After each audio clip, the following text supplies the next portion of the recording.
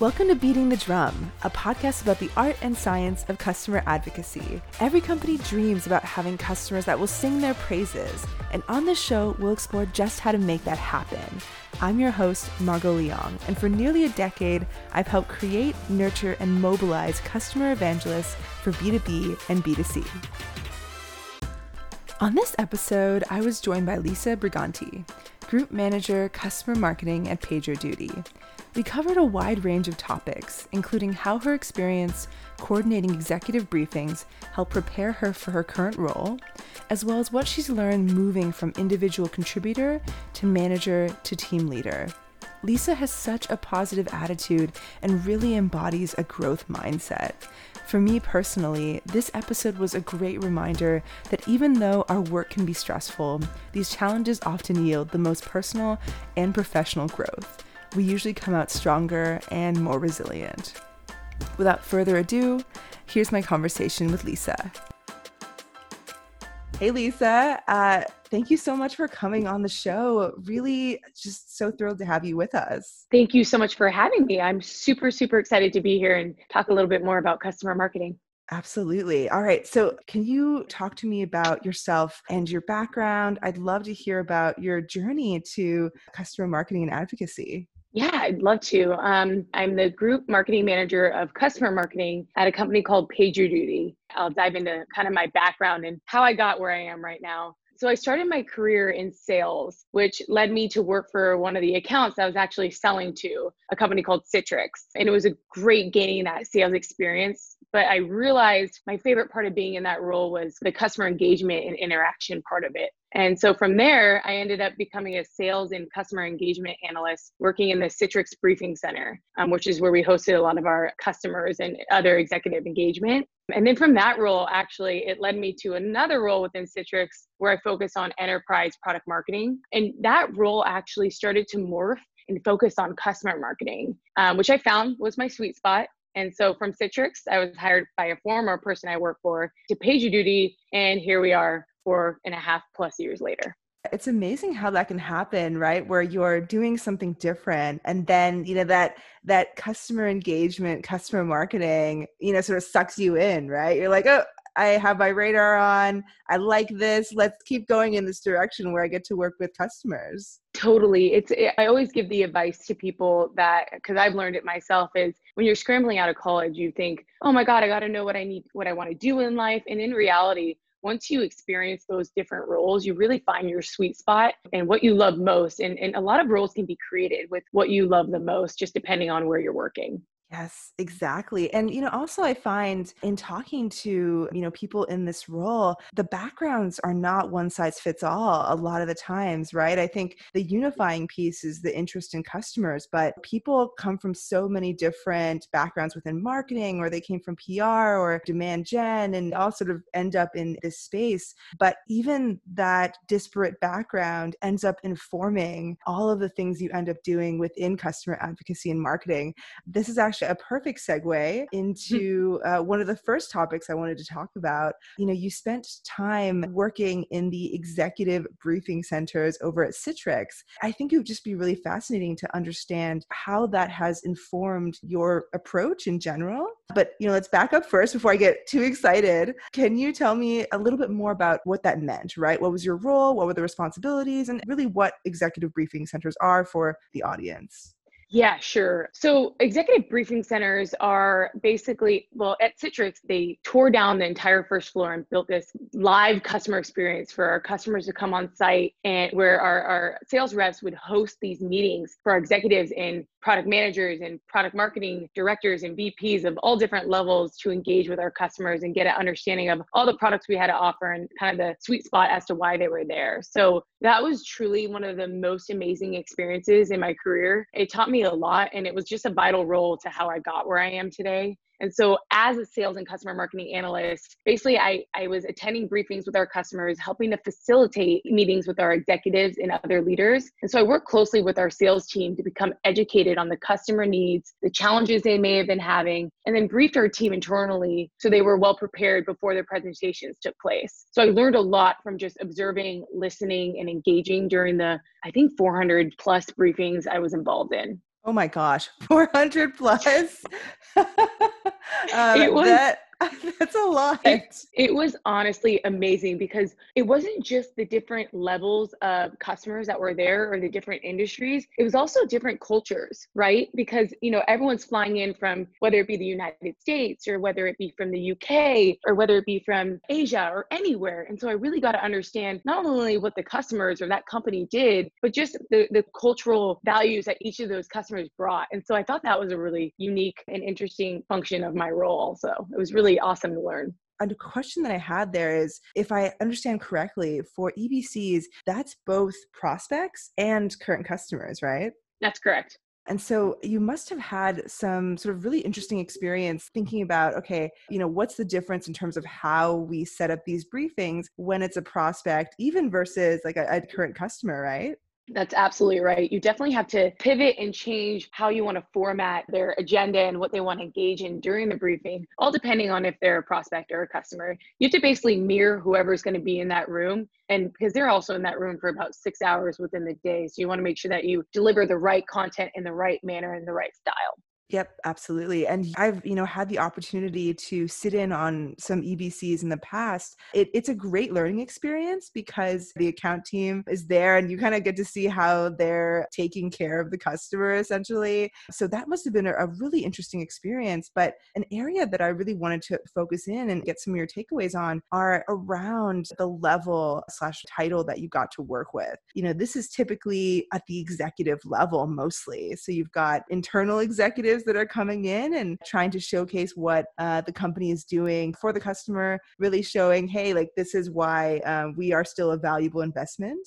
And then you also have the external side, which is of course the customers and on the executive level typically. I think that amount of exposure with working with that persona is incredibly valuable, especially if you're going to be doing things, like running customer advisory boards or thinking about executive programs. I would just love to understand what it was like for you working with executives on both sides of the coin.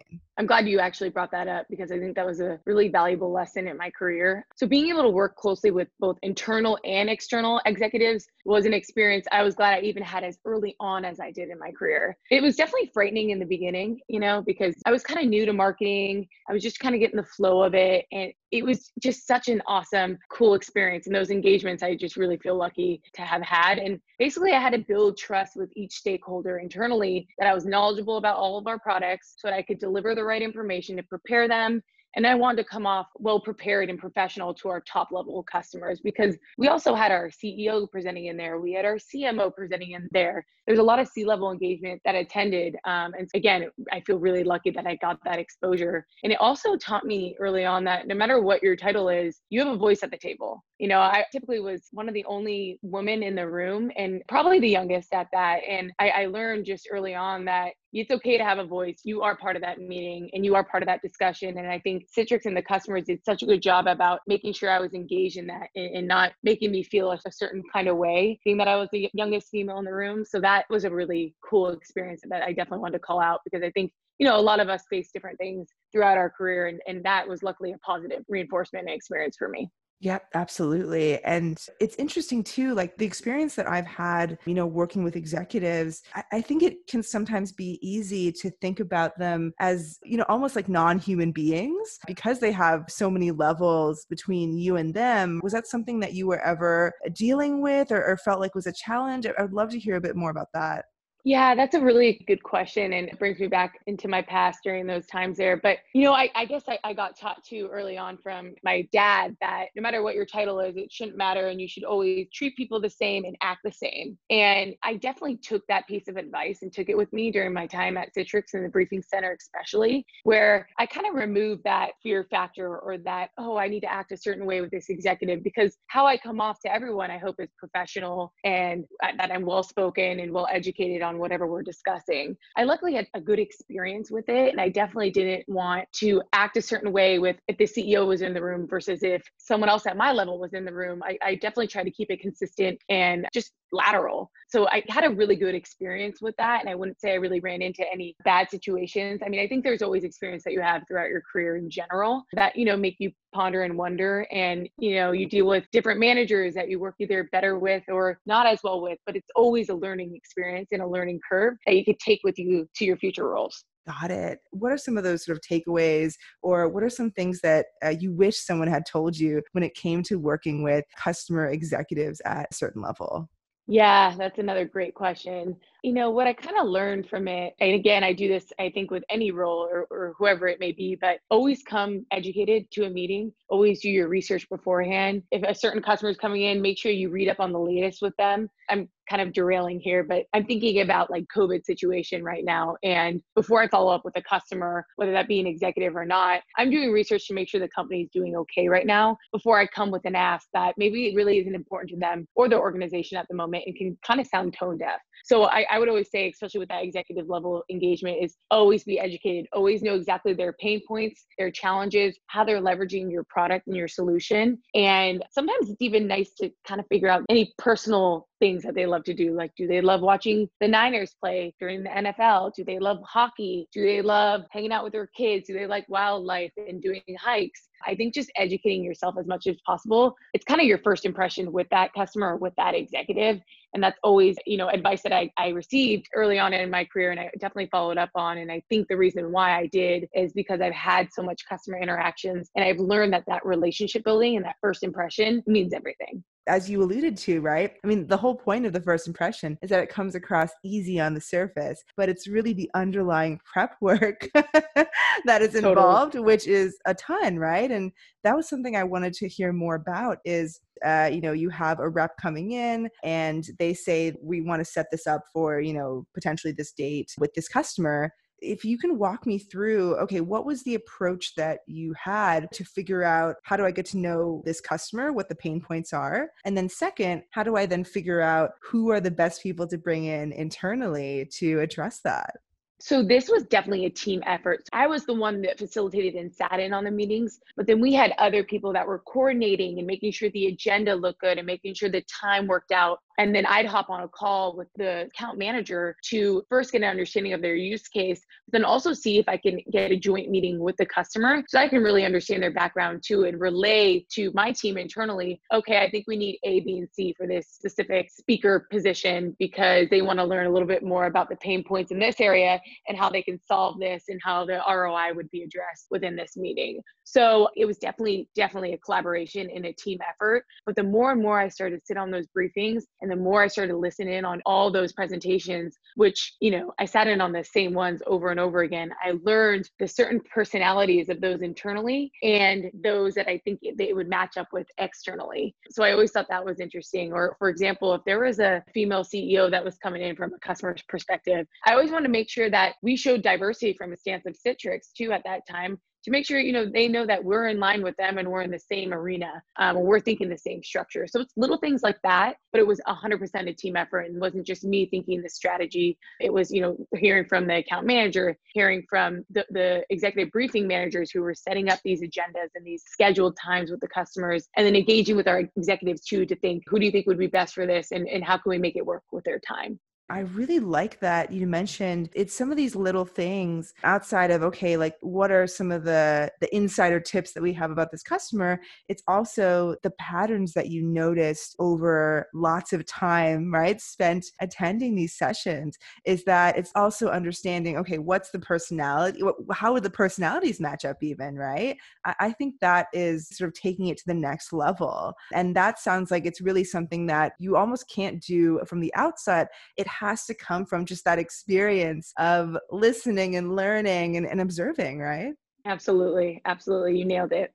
Were you ever in a situation in which the rep came to you and said, I wanted to let you know in advance that the customer had something come up recently that maybe they weren't so happy about? Did you ever experience that situation? And if so, how did you address that? How did you sort of mitigate that? Yeah, that definitely happened. I mean, Citrix had about 15 products when I worked there, years and years back. So that definitely happened. But if you kind of spin that into a positive, that's not the worst situation to be in because let's say a customer is experiencing a problem. Well, the first thing I'd want to do as an account manager is to get them in a briefing center so that they can hear from our highest level executives, how to address those problems and how we can help fix it and how that partnership is so critical and important during that exact moment. So we definitely had times where that happened. And sometimes you have to scramble and you have to, let those executives know before they're about to give their presentations, like, heads up, during the meeting, they called out this needs to be addressed. So make sure you can change your presentation to tweak it a little bit so that you can come in there knowing before they even call it out that you're already going to address it. It's all about how you frame it. And you said, it's actually not technically a bad thing, right? That the fact that we can even get them in a room potentially can save that relationship. And I found that with customer advisory boards, we've been given the heads up ahead of time that there's a certain few customers that might be a bit grumpy about something that is unfortunately out of our control when it comes to the product sometimes. And so then it's just a matter of shifting the strategy, making sure that they get more face time with certain executives that can really be there to reassure them. And what I found is that the goodwill that can come from something like a really well-run EBC or a really well, run or thoughtful customer advisory board, that goodwill can last you like a year at least, 100%. Which is amazing, right? It's like the power of personal relationships, the power of experience, the power of, I think, that intentionality and that thoughtfulness, right? It's definitely the trust and the partnership that I think at the end of the day should be a part of every single role, because that's what really helps you in not just your work life, but your personal life too. So it's a really, important values to hold close to you with regard to anything throughout your life. And also another thing I just kind of want to call out is when I was coming into this role at Citrix in the briefing center, I had zero marketing experience. I only had sales experience. And my manager at the time, who is still an idol and mentor of mine, he took a chance on me. And I think that that's something that I take with me throughout my career, because I always want to remember that someone took a chance on me. Someone believed in me. And from there, it helped me to get where I am today. And so that itself led me to advice to keep within myself and to share with others too, because I think it's so important. But, I've used the word trust a lot already throughout this interview, because it's a part of my personal values, which also mirrors into your work values that I kind of just mentioned. And I approached this customer marketing role at first with fear that I was going to fail, because my goal was I was being brought in to build it from the ground up. We had zero there, and it was all on me on whether I can build it from the ground up. And so then I remember having those same thoughts when I started at Citrix. Someone took a chance on me. I didn't have marketing experience. And those fears are almost like an adrenaline rush and push to really think strategically about how you envision any program that you're launching or involved with, and then how to bring that vision to life. So Citrix was kind of like that stepping stone of an experience for me to take into how I wanted to promote this customer marketing efforts that I got myself into at PagerDuty. And it's a really valuable lesson that I learned from anyone that touched the role I was involved in or partnered with me to make it a success, because it definitely wasn't just me, it was a team effort across the organization. Yeah, and I can imagine that even extends to someone took a chance on you, right? At Citrix, you've now built out the function over at PagerDuty, and I'm sure that extends to even how you think about how you hire, right? I mean, this is going into a whole other sort of tangent, but it's almost like paying it forward. You can also have that ability to make them feel as you felt back then, right? Yeah, it's something that I really do focus on when I'm interviewing or hiring for people on my team and just in the company in general, because I really think that you can't judge someone just off of their resume or what they've done in the past, because in reality, you also can't change someone's personality. And so depending on the role and the position, if they have that personal touch and understanding and empathy, I think empathy is huge, especially in customer marketing, but really within every role. When I think about my career, all those roles I ended up being able to even hear about through people I worked for prior. So networking is critical and key. It's another life lesson my dad taught me, but it really is critical and key when trying to figure out what you want to do in life, and places that you want to trust that you can work and that you'd be happy at, because those people will be honest with you on their experience there. And I think I feel very lucky for, and I take with me everywhere I go. Yeah, it cannot be, I would say, like overstated, is finding the right culture with the right people where you feel like there's that chemistry, Mhm. because that is a massive factor in what keeps you at that company, is feeling like you're in that safe space to be challenged but also fail and keep learning, right? I think that's the most important thing. We've both had a chance to manage teams, and what I care about the most, right, is I want to create that safe space for my team, but I also want to make sure that they're learning from their mistakes, right? That's all I really Right. care about. I don't care that you make mistakes, right? But are you internalizing, right? What are the lessons going forward? Yeah, you pull the words out of my mouth. That's exactly how I think of it too. It's definitely an important factor and something that I think, again, any role you're in, you can take that advice, because building a team, feeling like you're in a part of a safe culture is critical. And I think that says dividends as to why I stayed at Citrix for over 4 years and I've stayed at PagerDuty for over 4 years. It's exactly because of those things. That's amazing. And, especially when it comes to tech, not common to stay in a role for, like basically 4 years plus. Do you feel like a little bit of a unicorn yourself and that? It's so funny because people are like, wow, that's dinosaur years. And I'm like, oh my gosh, if I could be a part of a company, like my dad was part of a company for 35 years. I'm like, if I could have that, I would have loved that. As long as you have that cultural values that align with yours and you have that trust factor with everybody, especially the executive leadership, that's the most critical thing. And having that growth too, right? And making sure that people are investing in your individual career to make it so that the company does well as well. So it feels like a long time, but it also doesn't. And I just love the tenure at companies, especially again when I'm seeing that growth and that the cultural values aren't being changed and they're still, in a positive light. I got lucky with a couple companies. I can't say that for every company that I work for, but I will highlight Citrix and PagerDuty were just will always be special throughout my career. Yeah, I love that. I think this is a perfect segue into the evolution at PagerDuty. You've been there for over 5 years, and even sort of tracking over time how your role has evolved. You went from more of an IC type role as the first customer advocacy marketing manager, right? Really coming on board to build this out, to then senior customer marketing manager, to group manager, managing a team. This is a topic that I've not yet had a chance actually to talk about with anyone on the podcast, because there's so many people that are new to this role. I think it'd be really interesting to hear from you about that evolution for you, and if you had to cultivate sort of different skills in order to move from level to level there.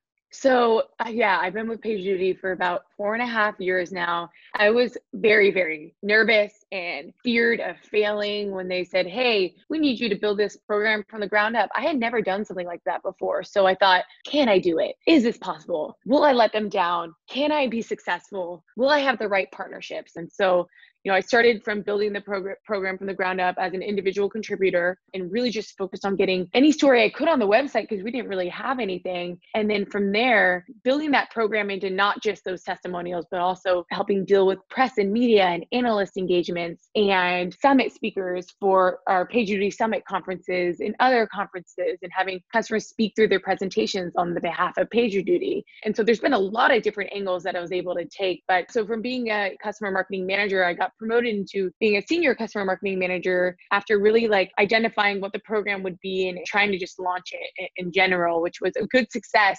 And then when I got into the senior role, I really had to focus on, the strategy and being strategic while also doing everything an individual contributor does. I had some people working on my team as interns, and then I ended up being promoted into a group manager role within customer marketing, which is just overseeing the whole aspect of customer marketing. And so it's been an awesome experience. But I think being a people manager is something I always had passion about and I love doing, because I feel like I've learned so many life lessons. When I'm on my team calls or when I'm just delivering advice or feedback to my team, I always let them know on what I've done in the past and where maybe I did fail, but I was able to overcome, or maybe, I didn't do something the right way. And so now that I've gotten to this point in my career, I've learned on how to do things the right way. And I'm still learning today. I'm not perfect by any means, but I always try to be transparent with my team and honest on even the political state, right? And so that's something that I hold near and dear to me, just so I can educate those on my team on not making the mistakes I made. And if they do make mistakes, it's okay. That's actually how you learn from them.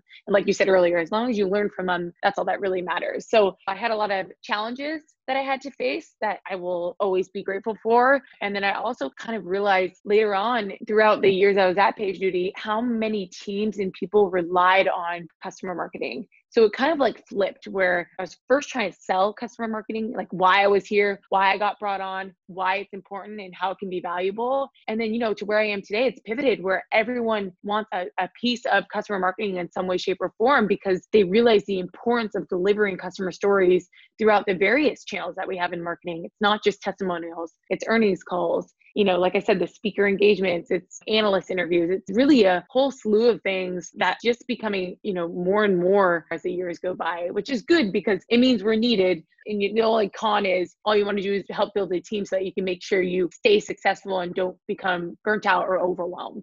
There's so much good stuff I want to dig into here. All right, I want to go back a little bit earlier to when you first started. You were nervous and is this possible? Will I let them down? I mean, I know this feeling, imposter syndrome, extremely well. I think most people have probably experienced this. And I was actually curious, does it ever go away? I guess my own personal theory on it is that like it ebbs and flows, I suppose. Like when you develop more confidence, you're like, all right, like nothing is burned down yet. Like it's okay. And then did you find that when you got promoted into the senior customer marketing manager role, did that imposter syndrome like rear its head again for you?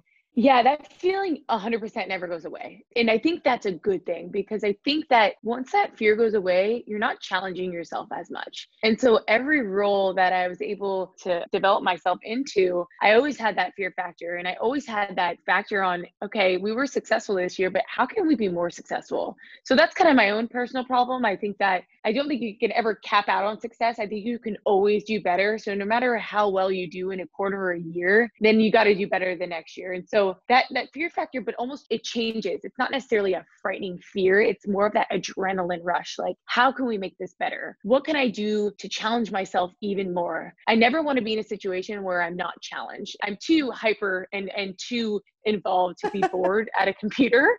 So I always think to myself, like, okay, what else can we do to move the needle? And again, it's not just me, it's 100% a group effort that I have with my team and the organization in general. And I think kind of going back to our executive engagement conversation that we had earlier, that's another part of it, right? That your executive leadership members are there to push you to do greater and better things, not to be hard on you, but to really just say, okay, well, how can you pivot even more and make this program even more successful than any other company that's doing customer marketing? I mean, that's hard to do in general because I think a lot of customer marketing people out there are doing an awesome job and I'm learning even from those people. So I think that fear turns into an adrenaline rush, kind of like when you're presenting, right? I'm used to presenting to multiple people over and over again. So I'm not a nervous presenter, but you still get those butterfly feelings like, okay, I want to deliver a great presentation today. And I want to make sure the goals that I want to get across, and that they understand it. And then I want to see execution. Yeah, absolutely. And I think that would be really interesting to delve into a little bit more is, there's not necessarily a lot of training when it comes Right. to like, what does it actually mean to be strategic? And so, yeah, I just wanted to know, how you thought about this. What did that mean to you? And how did you harness that, I suppose? Yeah, again, this kind of falls back even on my manager today and my VP and my CEO. I mean, it really falls on hearing from them about their experience on how they got where they were and how they changed throughout the various roles they had, whether they were an individual contributor moving into a leadership role or a manager role. And so it was definitely that because now, in my group manager role, I'm spending more time on strategy and building out a team so that the program can continue to scale and improve. Well, I think about the future and where we need to progress and add more of our efforts to. But I also learned that from external information, even with you today, right? And hearing your different podcasts that you've done with amazing customer marketers out there and gathering their mindset of what they do and how they structure their goals and what's the highest priority and getting that understanding, learning externally through other organizations, I think is critical, right? Because if you're just honed in on just what you do and, what I'm doing at PagerDuty and how we can make it better at PagerDuty, you're just so focused on like a siloed movement when really you think about the bigger Yeah. picture and how other companies are doing it. That's super helpful. So I definitely think it's, attending conferences and just having those one-on-one conversations with other customer marketers out there and other executive mentors I have that I used to work for. Getting an outside perspective is always key as much as getting an internal perspective is critical also. Yeah, and I can imagine too, is you're also building that ability to really set priorities, right? Because you have gotten to the point where you've sold customer marketing, which is great, so effectively Right. internally that everybody wants a piece. So this is something that everybody is dealing with, which is Hmm. how are you prioritizing, right? How are you thinking about your P1s versus your P3s? And how do you then deliver that information back to the people that would like their P3 to be a P1? Right, right. And I gotta say, being able to prioritize within work will always be a challenge for me because when I first got brought on, I was like, yeah, I'll take on that. I will take on that. I will take on that. I will do everything I need to do because my goal is to prove the value of this. And I want to make sure that I have that relationship with people that they know I have their back and I'm willing to help. As I grew within that role and within my career, especially at PagerDuty, I learned that you realize how much your manager covers for you and helps you, right? And so you take those life lessons and you pivot those into your situation today. And like protecting my team is critical for me. I want to make sure that they feel secure, they feel safe, they feel like they have the right resources in front of them, and they feel like their workload is bearable. I don't want anyone to ever feel burnt out. And, I think all of us have been there because you want to just make sure you can do what you can to help make the company successful and you don't want to let anyone down. And so what I actually learned, and I'm still learning today, is we probably have 100 priorities on the table, right? Well, I always think to myself, what's really going to move the needle? What's really going to help us out in the long term, not just short term, not just a short term win. And I learned that saying no is not a bad thing. It is absolutely not a bad thing. Saying no is just kind of telling another team or another person at the company, depending on what the ask is, I can't focus on that right now because I need to focus on this that I think it's going to have, that's going to be way more valuable for the whole organization, both internally and externally. And then just explain your reasons as to why you can't get to that project as of right now. Not that you're going to drop it completely, but why you have to put these other things first. And so, whenever I have my team meetings, I always ask my team, what are your priorities for this week? And why are those your priorities? And how can I help you if you feel like everything's a priority? How can I make sure that you have the right ones in point 1, 2, 3, and 4? Like what you need to get to first versus what you need to get to last. And another thing that I think is really important, and I've learned this a lot from the mentors I have, is when you're getting asked to do a specific project and you don't quite understand why that would drive value, it's okay to ask questions. It's okay to push back and say, well, I just don't understand how that's going to help us in the long term. So pushing back doesn't necessarily just say, hey, no, I'm not going to do that. It's like, well, why do you think that's important? And how do you think it's going to really help move the needle for the company? You want people to sell and explain those priorities to you and why they should be a priority, just as much as you're explaining to other people why you have certain priorities listed the way you have them. I really like that actually. You talked about, when you first started, right? You were selling people on the value of what you were doing. And, at the same time, like we are also critical stakeholders in a lot of ways. So we should Mhm. also be sold to, Yep. as well, right? And I think that also allows you to level up. Right. And also be like, you know what? I lift my head up high. My team does important work here, and I will Hmm. not just do anything that other teams ask me to do. I think that That's is right. really important. And I think sometimes it can be hard because if you are in this role, you like people usually, and you Yeah. want to make people happy. And I think that you can't compromise on that because you have to make sure that your team is being protected. That at the end of the day, what do you have to show for all of the sort of busyness and running around and a million priorities? As you said, moving the needle is really important. PagerDuty is a public company. Is that correct? You talked about earnings calls? That is right. So I started when we were like, I think I was employee number 120 or 125 or something. And, now we're at 800 plus people. So we went from private to public, which was definitely a huge change, not from a cultural perspective. What I love about PagerDuty is that we kept our cultural values and nothing changed when we went public. The only thing that changes from like a customer marketing standpoint is like from a legal perspective. You want to make sure that with this publicity, when you're working with a customer in the company, you're protecting both sides of the house. And so that can make Yes. things more challenging, but also it was important to do even when we were a private company. But now that you're public, there's just a little bit more pressure on that stance. Yeah, absolutely. No more. I mean, I don't know if you guys ever did this, but I've definitely been at startups where it's like you sort of just throw logos Yeah. onto that logo wall and, ask for forgiveness later. And yeah, when legal comes in, like there will be none of that, especially if you're a public company. I mean, as you said, there's auditing. You have to make sure you're really protecting, as you said, both sides of the house. Yeah, Um, absolutely, absolutely. It's definitely different from the beginning days of, when you were yes. trying to start the program versus now, and how much sign off you need, and always thinking about the customer first, and also the sales team, and making sure you're not bombarding them too much, because at the end of the day, their goal is to meet a number, and that's the most critical of it all. And then, show them the importance on why customer story sharing is so critical also to help meet those specific goals. What would be really interesting is to talk a little bit more about moving from sort of that scrappy startup mentality to being a public company. If there are any challenges there or anything that you find surprising, that would be really interesting.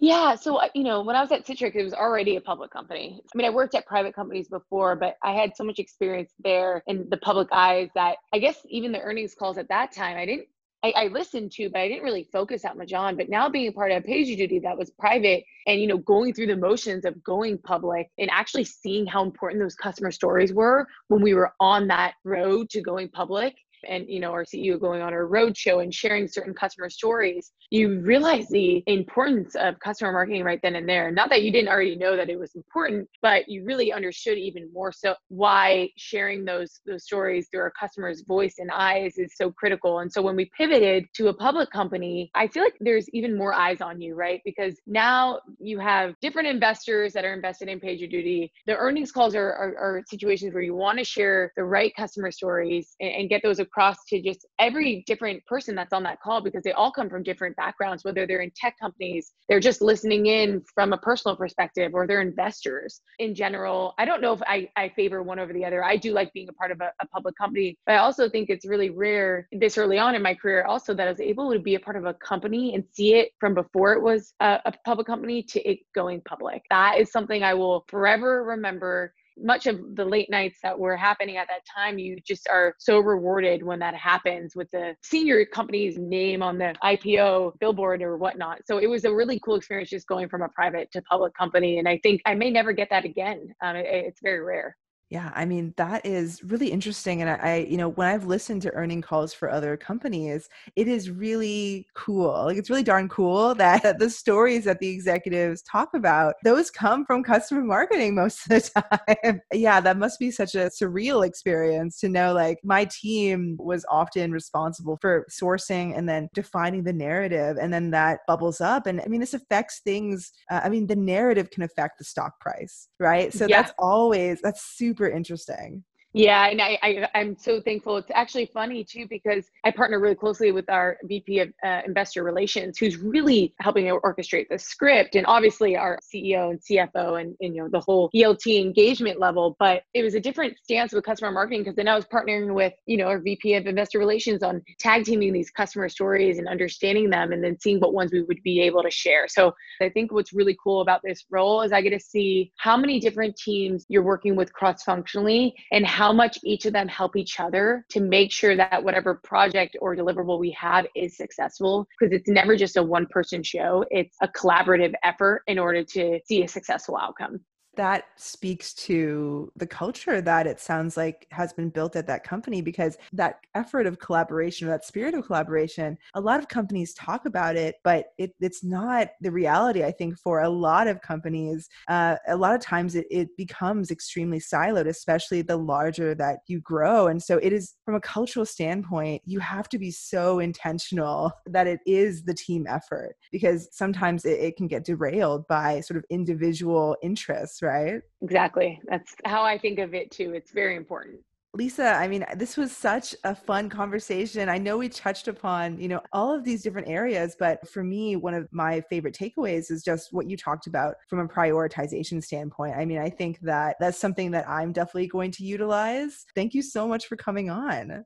Oh my God, thank you so much for having me. And I think what you're doing with these podcasts and promoting customer marketing, because I think years back, it wasn't really a noticeable role. And now it's becoming even bigger and bigger in the best of ways. So thank you for having me. I feel honored to be interviewing with you. And I love the work that you're doing. Oh, that's really kind of you. I really appreciate it. I'm just happy that honestly, like I'm the lucky one because I like am like absorbing so much knowledge, but I'm happy this can be like another resource for people. So thank you again for coming on.